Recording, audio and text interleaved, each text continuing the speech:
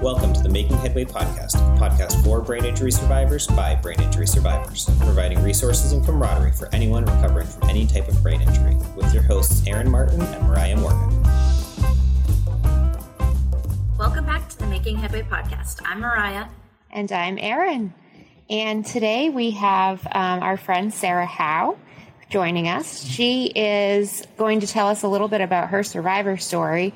She's not only a brain injury survivor, but she's done a lot since then.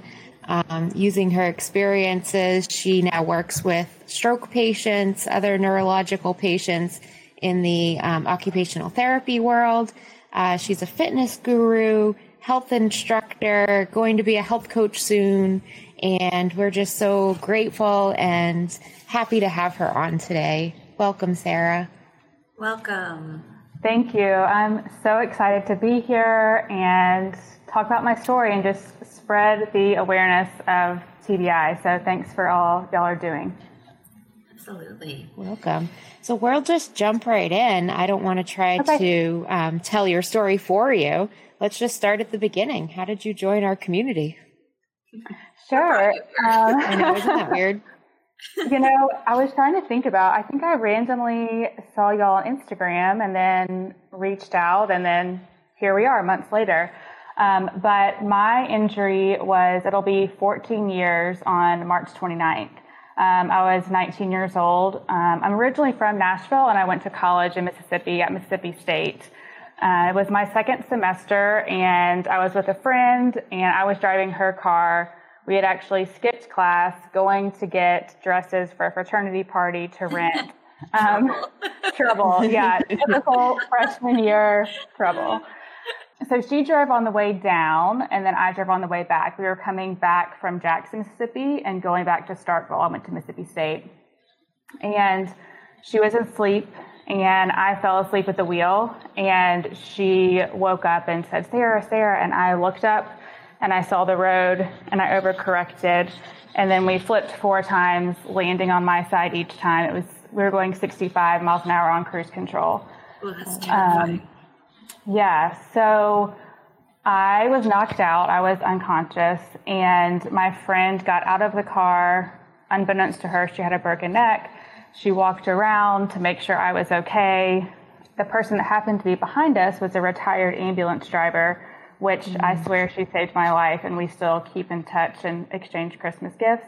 But yeah, she stopped and came behind my head, held my neck still, and brought me back to consciousness and waited for the ambulance to get there. So they then took us to a local hospital. Once we got there, they said, these girls are too injured, we can't help them. So they life-flighted my friend, and then they drove me in the ambulance, which I don't really understand why, but I'm actually really thankful because of all of the brain trauma that I had. I don't know what would have happened if I would have gotten in an airplane. Mm-hmm. So anyway, then we went to Jackson. I was in Baptist Hospital. I was in the ICU for a week, and then the regular hospital about a week and a half, the regular room. And then I came back to Nashville. We had a hospital bed at my parents' house. All of my injuries, I actually had to write them down because there were so many that I still sometimes can't remember all of them. But for the brain, my right vertebral artery occluded, which caused a right cerebellar stroke, and I also had a subdural hemorrhage. And then my brakes, I fractured C4, C6, C7, T1, had a laceration in my head. I broke my collarbone, punctured my lung, broke my left arm, left wrist, right hand. I think that's it. Oh my gosh, no wonder you have to write it down. Yeah. Right? Yeah. Wow. So those were all of my injuries, and yeah. So I can only imagine. Yeah. I can only imagine that must have been such a long road with rehab and recovery. Yeah, it was very long. Like I said, I was in the ICU for a week, and I actually developed compartment syndrome in my left arm, and they had to rip open my arm and redo the whole surgery. And then when I got back to Nashville, I started doing outpatient PT, OT, and speech here. And I actually got back to Nashville and they didn't even know my thumb was broken until I got back here. I think I just had so many other injuries. They looked that over, which in the grand scheme of things, that didn't really matter. But I think the most interesting part is obviously the bones are visible, right? It's like it's obvious that I'm injured. But your brain injury is such an invisible injury that people aren't really aware of it. And I think that, when I was dismissed from the hospital in Mississippi, they said I was neurologically sound, which my mom was like, no, she's not. She's not neurologically sound. And the first neurologist we went to here in Nashville actually said the same thing. And so we had to keep searching for a neurologist that actually would, listen to us and understand. So I really encourage people to keep searching for the right doctor. Just because they're a neurologist or whatever doesn't mean that they're the right fit for you. Mm-hmm. So we finally found one and they were great. I went to him for, 10 years, I think. And I was on medication for a little bit, actually for about 10 years, because my thoughts and organization was all over the place. So they put me on a stimulant, kind of like for people with ADD. And I've been off of that now 3 or 4 years, which I'm very thankful. I've learned ways to manage, everything. What was the transition off of that like? Was it noticeable or just? It was. So I stayed on it because I went back to school for what I'm doing now in 2015, which we can kind of get to that because I think that's kind of cool how I ended up getting back to this profession. But yeah, it was a hard transition. I stayed on it through school because I think I was kind of scared of what it would be like without it. And I think I got to the point where I was almost relying on it to feel productive. And I thought, I don't want to rely on this medicine forever. I want to be able to figure out how I can do this myself. So it was kind of scary at first getting off of it, but I knew I needed to.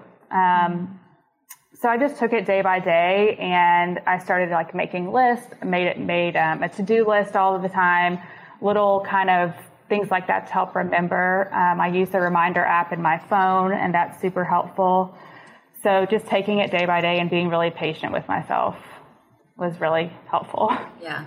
I feel like, especially if you've been on something long term, but even in the short term, the only medication I was on post injury or post release from hospital really was Keppra and anti-seizure. Yes.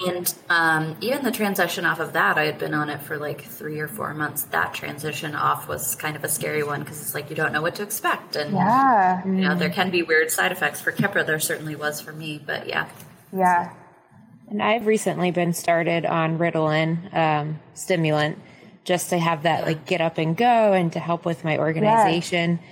And for me, it was even scary, starting it just because I don't want to be relying on something. And it helps. It does. I can't do it every day. Help. Yeah. For me, and I just totally do it when understand I need it. That.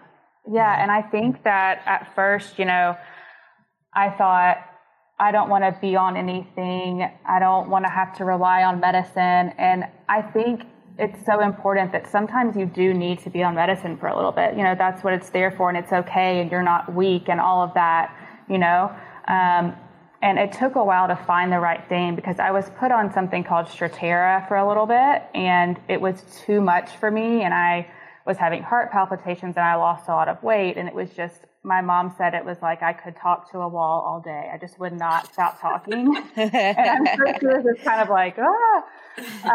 so we found, I think I ended up being on Concerta, which is a little bit not quite as intense, and that worked for me. So, if the first thing doesn't work, definitely keep searching and find something that does and know that it's okay to have to rely on something for a little bit.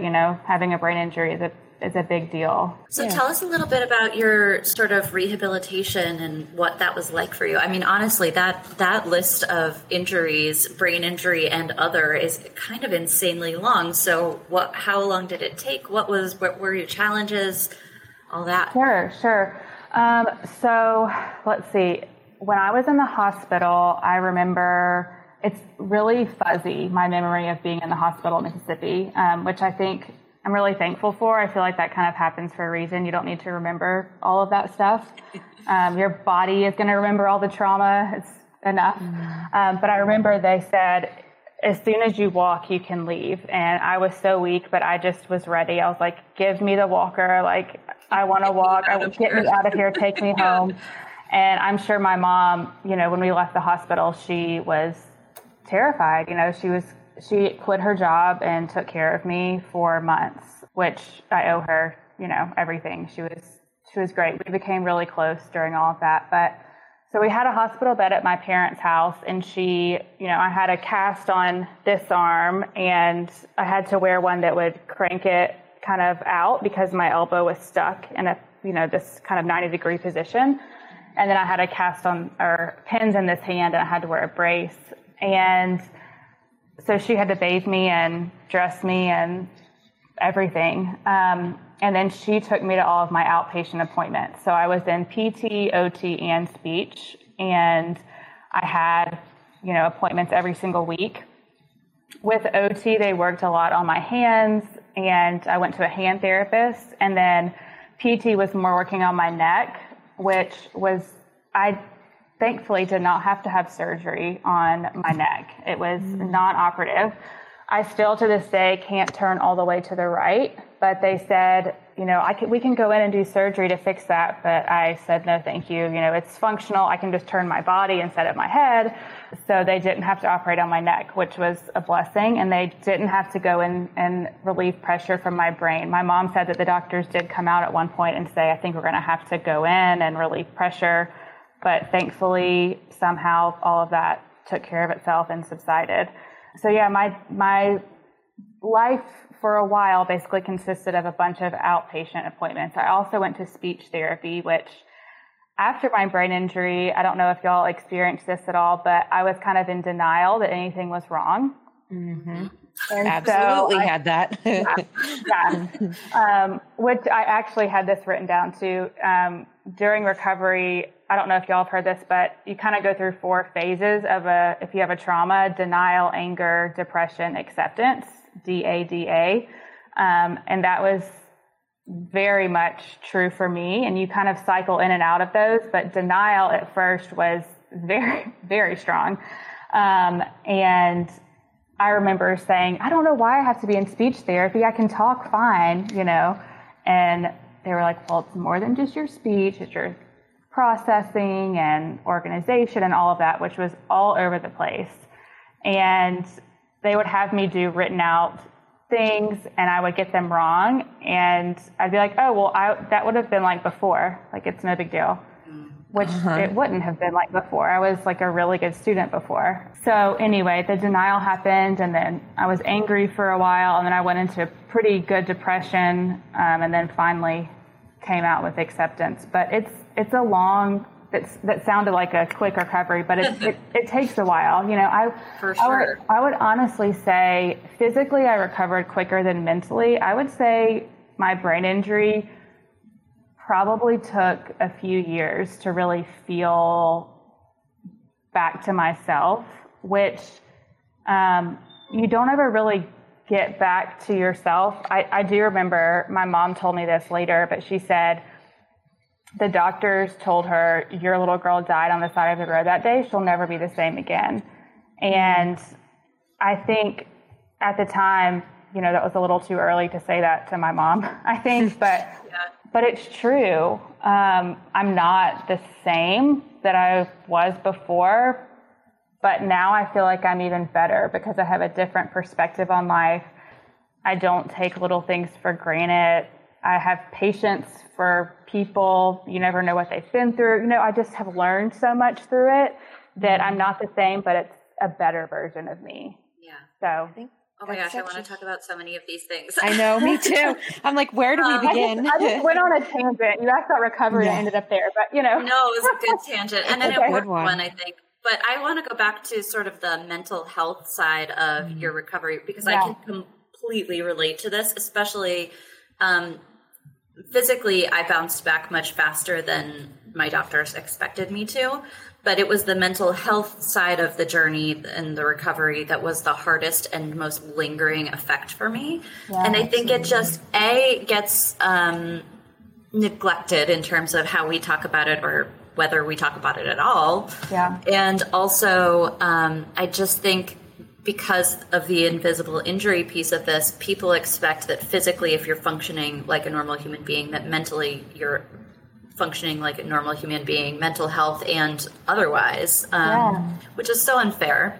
I agree. But that's brutal. And also, I think because it doesn't get talked about a whole lot, I think brain injury survivors are sort of left to their own devices in terms of coping with it or even recognizing what's going on. I did not recognize what was going on, especially the depression piece of things, until it got really bad for me. And I was like, I don't normally want to die. Right. You know? I honestly, I'm a really positive person normally. But it took me a long time to figure out that that was not really the way my brain would normally function. Right. I just kind of accepted it when I was in it. Right. So it took a while to finally get myself to a therapist to deal with some of that.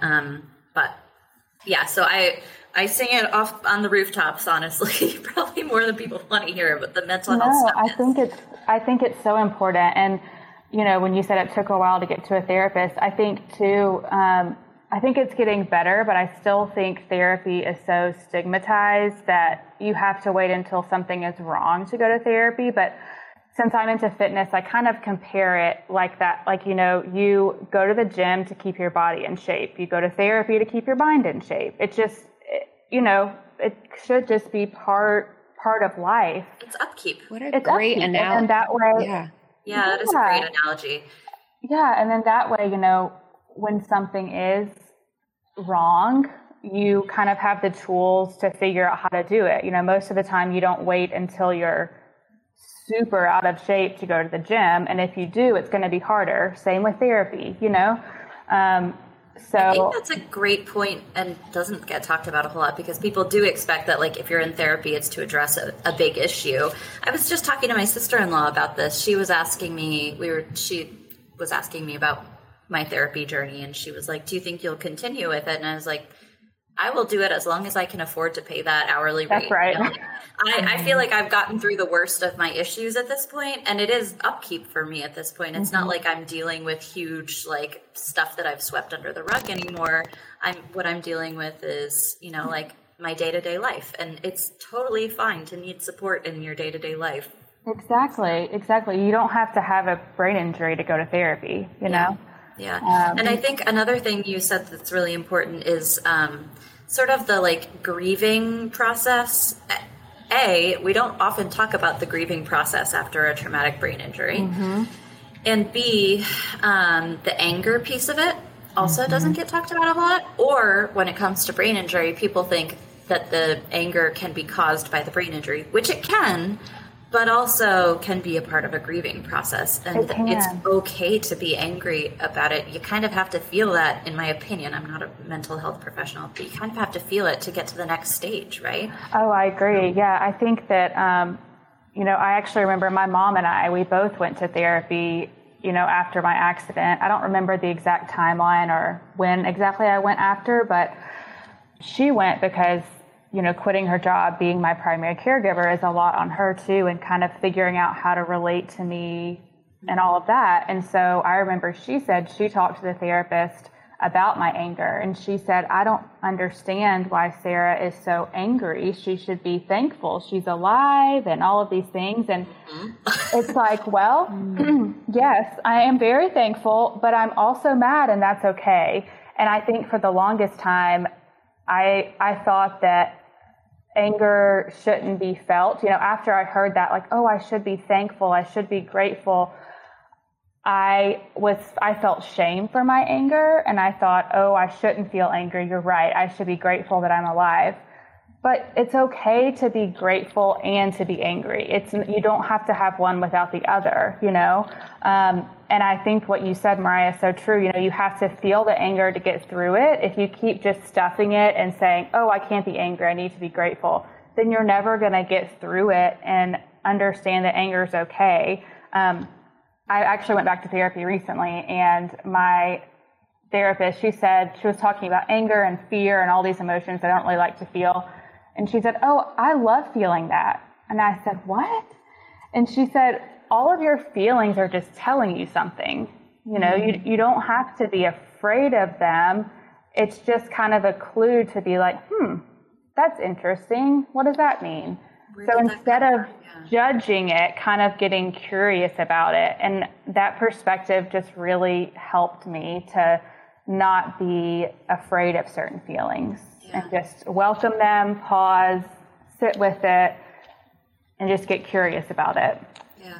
That's awesome advice. And I think it's really important to call out too that yes, we have the denial, the anger, the depression, the acceptance, but it doesn't mean that it's linear like that. Like I've definitely had denial and depression and then anger and acceptance, and then I'm back to depression and back and forth. We're all over in that process. Yeah. And I think that when you're younger, and maybe this makes me sound like an old lady, but I've been striving to be an old lady for a long time now. I feel that. But when you're younger, like these things feel like they should be black and white, right? Yeah. Like, but the older I get, the more I feel like adulthood is living in the gray area. And maybe that's also, you know, like life after March 2020 and what we've all been through, you know, collectively. But like, that part of being an adult is learning to live in the gray area of your life. The fact that you can be happy and mad and sad and all of those feelings can coexist, and just kind of being within it versus feeling like you have to be one thing or another, you know, like just kind of sitting with it. So exactly. Like all feelings are valid, and being happy isn't always the end goal. There's, you know, if you don't feel the other feelings, then happiness doesn't feel that cool, right? You know, you have to kind of feel it all. Exactly. So, what great advice, because I'm stuck right now. You know, I've just slipped back into the depression piece, and I'm like, we've done this, we've been there. Like, why? I thought we were past this. I know, right? And you so much just want to feel good, but you're right. If you're not feeling your way through all those other things, then when you're good, you don't really appreciate it. Maybe that's the right word. Or you just, it doesn't feel as good.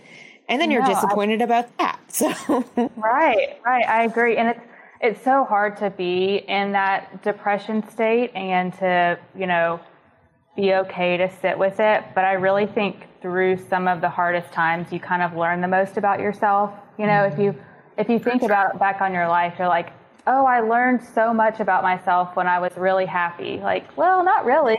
You know, you kind of learn more when you're going through some really, really hard stuff. And when I was depressed, I think what I wish I would have kind of taken is do something like really small every day that makes you happy. You know, to have something to try and make you happy, even if you don't feel happiness, like do something that used to make you happy. Just one small little thing. And for me, I think that's movement outside in nature is so therapeutic to me.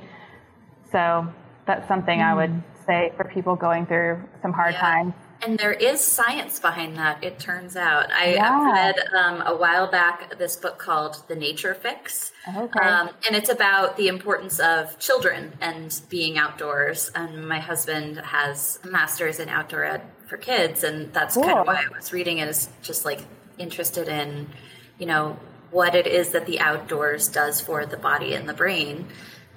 You know, there's the physical effect of vitamin D, but there's also science behind like the importance of being outdoors and what that does for mental health. And so it's a thing. I love that. I love that. It's a really interesting book. I highly recommend. The Nature Fix. I'll have to read it. Yeah. So is that I'm an outdoors person too. Yeah. So I totally get what you're saying. Like that actually, so we live in New Hampshire, and it's been really cold and gray because it's winter, and we're finally starting to come out of that and into spring. But there was a period where it was just really cold, and I don't think because I also sometimes work from home, I don't think I'd left my house for like 3 days straight, and I finally went for a walk with my dog, and just being outside in the very cold sunshine, I was like, what took me so long? Yeah. But it was like an immediate, switch flip for me. Immediate mood booster. Yes. Yes. So, yeah. So is that how you got into your occupational therapy and more of the fitness? Is it you saw the benefit for yourself and wanted to reach out? Yeah. I was active my whole life growing up. I played soccer and was just into sports and being outside and all of that. And then after my accident, I couldn't really do much movement for a while. And I think that was a big part of, obviously the brain injury with the depression, but also I wasn't moving. And I was in a hospital bed and I didn't exercise. And then my accident was 2007. So in 2009, my mom and I ran the Nashville Half Marathon together, kind of as like a celebration. That's awesome. Yeah. So I started training for that. And I don't know if it was the exercise or the time away from the brain injury or the recovery, but I started kind of lifting out of that depression when I started running and training for the marathon. So, I'm a huge proponent of movement and whatever it is that feels good to you. You don't have to do something because Sally Sue does it, do what feels good. So after my brain injury, I went back to school at a community college this summer, like the summer right after, which was probably a little soon. But like I said, before we started recording, we didn't really have many resources about brain injury and what to expect and what to do or anything like that. So I went back to school and took 2 classes. One of them was public speaking, which at the time I was not good at public speaking. But after my brain injury, I kind of lost my filter for a while. So I did amazing. I aced it. So good timing for that class. I know it's like like most of the time people talk about lack of filter and brain injury as a negative, but actually it can be positive. It is positive. I think it's great. But anyway, I went back to school and then I ended up taking a full load that fall and I failed a couple of classes, and I was always an A-B student. I didn't ever fail things. So that was really hard. But at the time I didn't care, which was so interesting. I think kind of the whole denial thing. So I went back to school and then I ended up getting my associate's degree in medical office administration, and I worked odd jobs, and then I worked at a physical therapy clinic, and I was a receptionist and a tech. And so through that, I started working with patients some, and I thought, I really like working with patients. And so in 2015, I applied to occupational therapy assistant school, and over 200 people apply and only about 25 get in, which I didn't realize it was that competitive to get in. Yeah. But I was accepted, and so I went back to school, and it's a 2-year program. And then I ended up, now I'm at Skyline, and I've been there since I've graduated. So that's awesome. Yeah. I mean, honestly, like, who could be more fitting than someone who has been through it themselves and can be compassionate as a result? Yeah, it really does add another layer of kind of empathy. And even if I don't have patients that have been through the exact same thing, I can understand. I actually had a patient recently, and he went through something very similar, and he was like, it was just cool to, have someone that knows what you're going through. He was like, it was really invaluable. So I think you can always make an impact, even if you don't always realize it, for people that are going through similar situations. So it's really been helpful. And I would imagine you're probably an inspiration, whether people say it or not, if they're dealing with a brain injury and they come across you, to see, like how far you've come since yours. I've told this story before, but like before my brain injury, I had met a guy who had been in a car accident and had a very similar brain injury to me, and had some gait issues and, like some speech issues as a result. But like when I met him, I didn't think twice about it. Post brain injury, like I couldn't get this guy out of my mind. I was like, he survived. He's come so far. I can do it too. And I sometimes see him walking around town, and I don't want to be that creeper who like is like, hey, I need you to hear that you were an inspiration to me. Yeah. But at the same time, I do feel like sometime I probably should let him know, because like he might not even remember me, but like it would mean a lot to me if I knew. So I don't know. Yeah, I think you should. And I think that's something else too I learned from the brain injury. It's like, if you have to tell somebody something, like tell them. You don't ever know what's going to happen, or, and having someone tell you that you meant something to them, it's like so special, There was a patient I had once, and they were a young brain injury patient, and they were having a really hard time. And I just said, I know what you're going through. And they were like, what? And I told them that I had a brain injury and just a brief, very short synopsis of what happened. And they looked up at me and they said, so there's hope. There's hope for me. And I was like, yes, there is, so it's really special. Yeah. The value of more community. That message can get out there. Yeah. Yes. Just that value of community and knowing that, like you said, like having examples of other people out there that have been through it. It's so valuable. And I think it also points to, like, you may not always feel inside like you have anything figured out at all, but the fact that you can reach out and that you can see other people that are in different spots, and it helps you, it helps them. You don't have to be fully put together to be talking to people. Yeah.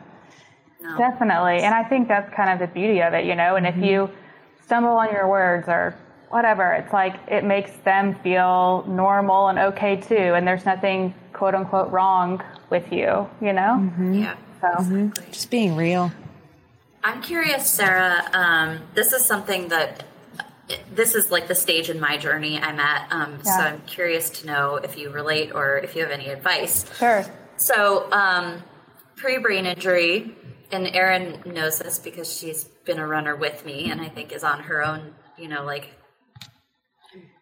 exercise after recovery journey. Yeah. But so I've had 2 kids, and that's also been a bit of a setback in terms of my fitness. But in between my kids was my brain injury. So that took some time. And I'm in this stage where I'm like, okay, no more kids, knock on wood. No more brain injuries, knock on wood. I feel like I'm in this stage where I'm taking back my own body. Yeah. And I have moments where I'm like, it's hard for me because I struggle with comparing myself physically to pre-brain injury, Mariah. I'm beyond the mental and, cognitive stuff. Like, I could care less about the difference there, but physically it really bothers me that I can't run like I used to. And I don't have like gait issues. It's just fitness level. I'm out of practice. Yeah. And it's hard to find time in my schedule for it. But the time that I do find, I feel really proud of myself and my body in a way that I didn't before, because I'm an overachiever. I've said it a million times on this podcast, but I push myself too hard. Yeah. I'm in a very different place now with pushing my body. I'm grateful for my body.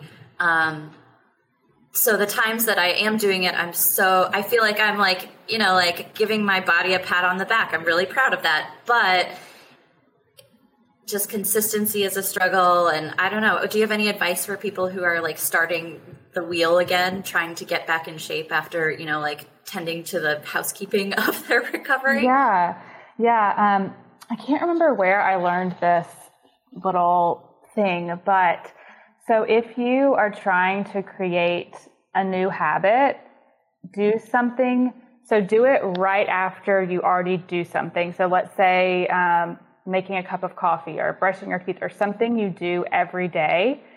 Do that new habit right after something you do every day. So then that way it's kind of going to become automatic. Does that make sense? So and start small. Do 5 squats after you make your coffee, or go on a half a mile run, or whatever is small for you. Small victories add up instead of doing something that's outrageous. I'm going to run 5 days a week, 3 miles a day, if right now you're only running once a week, That's a huge problem for me. I'm all in or all out. Yeah, me too. And most people are, but that is what is going to set you up for failure. And then you're going to be like, well, never mind, doesn't work. I'm just going to throw in the towel and not do anything. So my biggest advice is start small. And then once you see yourself succeeding, then you can kind of stack on more and more, instead of the opposite where you kind of go all in and then you're all out. So just start small and just thank your body and be like, gosh, that was so good. Let's do this again tomorrow. Yeah. Instead of wearing yourself to the ground and then not doing anything for a week, you know? It's kind of like, you know, if you're on a diet and you've been really good and then suddenly you have a donut and you're like, oh, I'm done. Yeah. And it's like, no, you don't have to be. It's just get back on track. If you fall off, just get back on. So Yeah. I have to say your Instagram has been an inspiration to me since we connected on Instagram. Like seeing all that you do is awesome. So thank you so much. Yeah. Thank you. I'm curious to know also, like, in your recovery journey, was there anything that surprised you? I mean, I've said this before too, but like, none of us know a whole lot about brain injury before we got our brain injuries, or at least I'm assuming. I mean, I'm sure people who studied brain injuries, right. brain injuries, but most of us don't. So I feel like everything is new, every, you know, step in the recovery journey. But is there anything that was particularly surprising to you, or that you felt like you learned the most from? Let's see. I don't know if this is surprising, but something that was kind of tough at first. I guess it's a little surprising. I was embarrassed about my brain injury at first, and I'm not someone that gets embarrassed really easily, and so I think that was difficult and a little bit surprising. I think later down the road, something that was surprising is that what you eat really affects your brain. I know you had a Chelsea on a couple of weeks ago. Yeah, Chelsea Moore. We learned so much from her. And I absolutely loved that episode. But that your eating habits and your day-to-day activity, and I'm a big proponent of journaling and meditation, all of that really impacts your brain. And I think that could be surprising for some people, because sometimes people think, oh, that's so woo-woo, you know, oh, the meditation and this and that, but it really, really, really makes a difference. So I think that was probably a little surprising, and I still do all of that to this day, and I think it's really helpful. Yeah. Absolutely. It's amazing, you know, what you put in, you know, in any form, whether it's what you put into your mouth, what you put into your mind, what you put in, you know, is what you get out.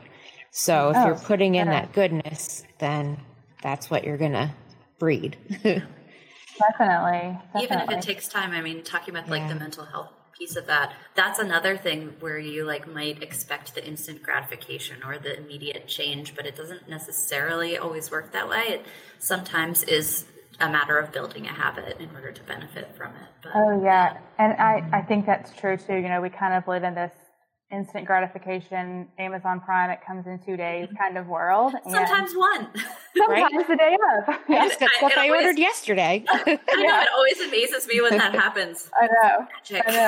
But it's like, I think that's what all of us expect is going to happen when it's not really like that. You know, it takes time and patience and, you know, continuing to try day after day. And then it might take months for you to feel the effects of what you build into a habit, but it'll get there. Yeah.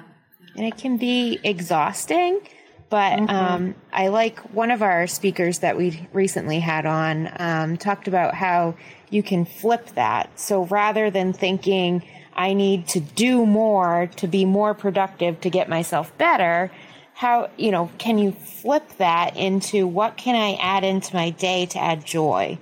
Like, what is it that's going to make this day feel pleasurable for me? And then it's more of a benefit. I love that. I love that perspective. And I think too that we all think that we have to go, and being productive is, you know, the golden star or whatever, but rest is productive. Especially for people that have had brain injuries. You know, your brain has had so much trauma and you're going to need more rest, but that is productive. If you think about it, you know, you're giving yourself what your brain needs by resting. Yeah. So pushing yourself to the limits is not going to help you right now. Yeah. So, and I think that's hard. It's really hard in our world when, you know, we're stimulated hours of the day and you can't even put your phone down, and so rest is hard, but it's so important. Yeah, that's something I see a lot in the online support groups is questions about like, both from caregivers and survivors, what else, all I can do right now is sleep. What else should I be doing to improve, especially in the early phases? And I probably sound like a crazy person, but I always respond to those because I, from my own experience, struggled so much with feeling unproductive because I'm an overachiever, and to me, taking a nap is lazy or was lazy. Right. But like the answer, especially in those early stages, and I don't know that necessarily goes away, is your brain is recovering. The best thing you can do for it is to sleep and give it rest and space. Yes. And to, in the early stages, you don't want to like look at phones and screens and all of that because that can be really irritating. And I think it's, thankfully at Skyline, we definitely tell patients that and have a, sign in their room that says like no TV, no phone. And we have a binder that we give them about TBI recovery, which I really love that we do that because I definitely didn't have anything like that. So yeah, I struggled a lot with screen time, especially in the early stages because I was bored. Honestly, like I couldn't really do much. I could scroll and occupy my mind that way, but it was not good for me. And I got lectured quite a bit. Yeah, I bet. Yeah. It's part of that denial. Like I can do everything I always did, when really you can't. Yeah. Such denial. I mean, I still remember when we went back to a follow-up appointment this summer of 2007, I was, supposed to go back to college at Mississippi State that fall. And I'd had an apartment with my friends picked out. And my mom, came home after the doctor's appointment and she was like, they said you couldn't go back to college. And I said, what? Yes, I can. I'm fine. And she said, Sarah, you can't even pick up a gallon of milk. You can't go live by yourself. And I just remember I just didn't understand and just crying. And she said it was the hardest thing she had to tell me, but she knew I couldn't go back, I can relate so much to your denial phase. Like I was just telling the story the other day to someone of like, my mom gave me a journal when I was in the hospital post-injury so that I could journal my thoughts and what I was going through. And I was like, very nice to her when she gave it to me. But in my head, I was like, I am not writing down a single bit of this because I do not want to remember it. I do not want this to have happened. Yeah. And now, years later, I'm like, I wish I had journaled it. I wish because your memory, of those times is sometimes non-existent or fuzzy. And I wish I could go through it now to see how I felt because I don't really remember. But I do know I was refusing to admit that it was a thing. And I was angry. Oh, I totally understand that. Yeah. And it's almost like I don't think our brain has the capacity to kind of know what we're going through at that point. So I don't even know if you would have been able to journal anything because you're just, Yeah, because we've talked about this a little bit, Erin, but like there were times where like I felt like people would be like, how are you feeling? And I'm like, I don't know. Or like, what's really wrong? I'm like, I don't know. I don't know. Yeah. I had outpatient, OT and speech therapy, but I think they let go of me because I couldn't communicate any of the problems I was having or didn't recognize that they were problems, honestly. Yeah. Not their fault. Like they couldn't know me before and after. Yeah, exactly. Yeah, it's later in the game when you realize. You do. Not to rewind us totally, but the other thing I can relate to, Sarah, is having someone on the scene of the accident who feels like the universe sent them to you. Yeah. And hearing that the person who helped you out, like you're still in touch with, is awesome. The person who was the first on the scene after my accident, I was hit by a car in a crosswalk, but like she was she's the chiropractor for the U.S. bobsled team. Wow. Like of all people. Yeah. And so she could check my neck and my back and my pelvis, and she helped the people, like passerbys, help like move me out of the road. And it's like, of all the people. Of all the people. Yeah. Right? Like, why? It's funny because the one that was behind me, she said that she had forgotten something at her house and had to turn around and go back. And so it's like it just aligned, why would she have been there? And thank goodness no other cars were involved, but she saw the whole thing happen. It's crazy. It's really crazy. I think our human brains try to assign reason to those things. I think that's just part of what we do as humans. So call it what you want, like divine intervention or whatever you believe in. But it's amazing when it happens. Oh, yeah. So amazing. So Sarah, was there any further advice that you wanted to give someone recovering from brain injury? I actually, I wrote down some things. We've sort of already touched on this one, but nothing is wrong with you. You're not flawed. You're not, you don't need to be embarrassed. This is something that's happened, and it's kind of up to you to decide if you want to use it as a way to propel yourself in life or to become a victim of your brain injury.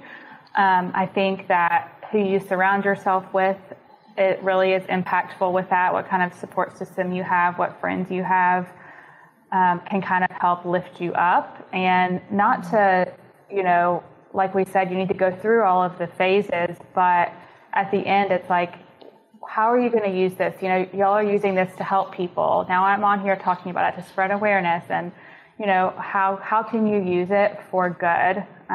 So I would kind of say that. Also, be really patient with yourself and reach out for help.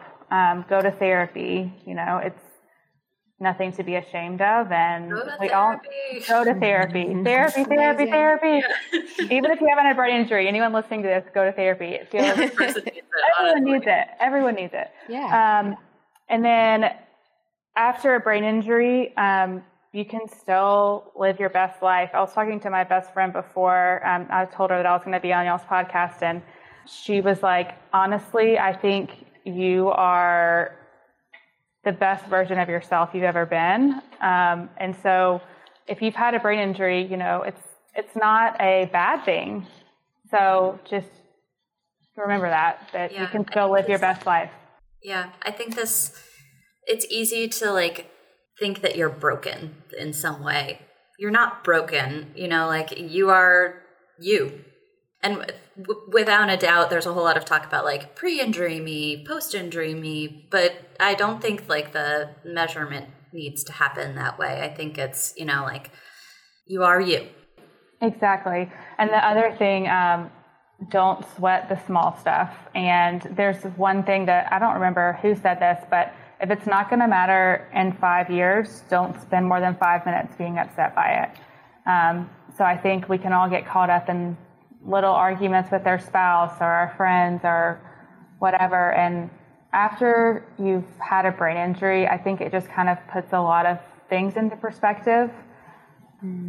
How life can be gone, so quickly. So just to not take the little things for granted, and don't sweat the things that don't really matter.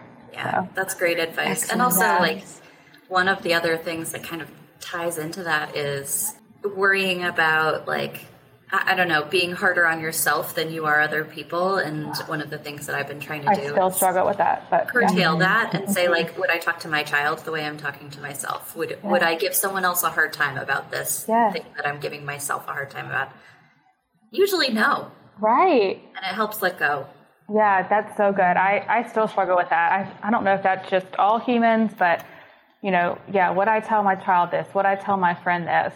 And most of the time, no. So why would you, be your own friend? Yeah. Really hard to do sometimes. Really hard. Really you talk hard. to yourself more than you talk to anybody else. So what you say matters. Sometimes out loud. Right? Yeah.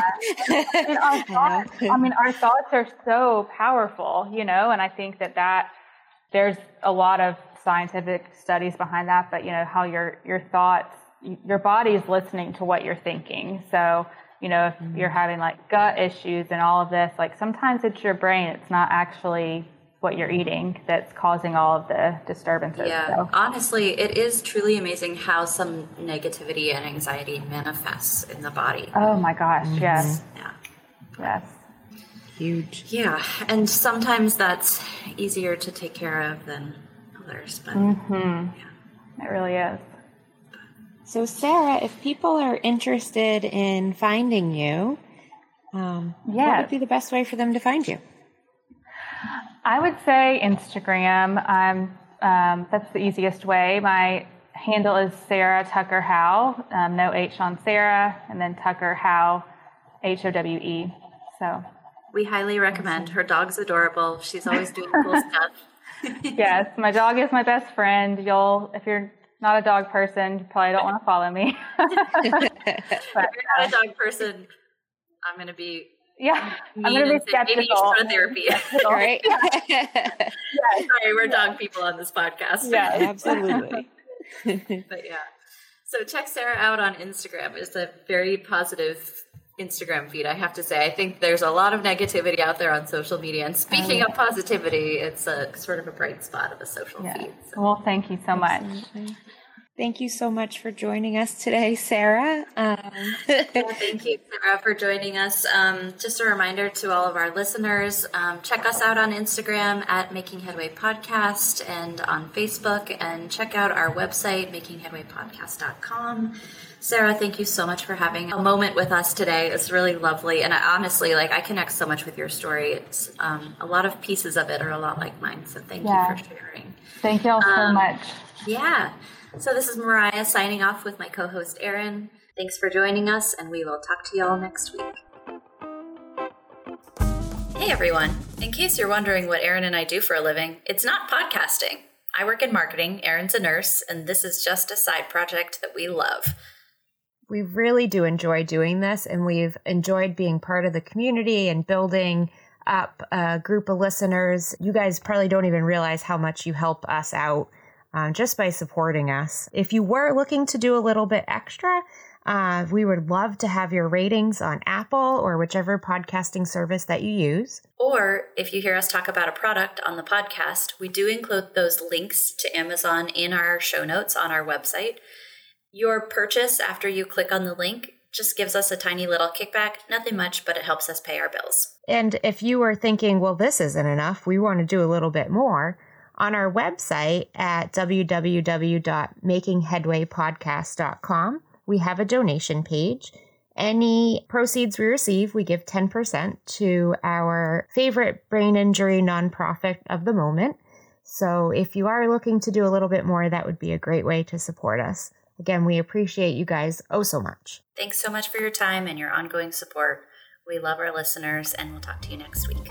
Bye. Thanks for joining us on the Making Headway podcast. For more information and show notes, visit makingheadwaypodcast.com. Subscribe to the podcast on your favorite platform and leave us a review. Check us out at Making Headway Podcast on Facebook and Instagram, and share with your friends. Catch you next time.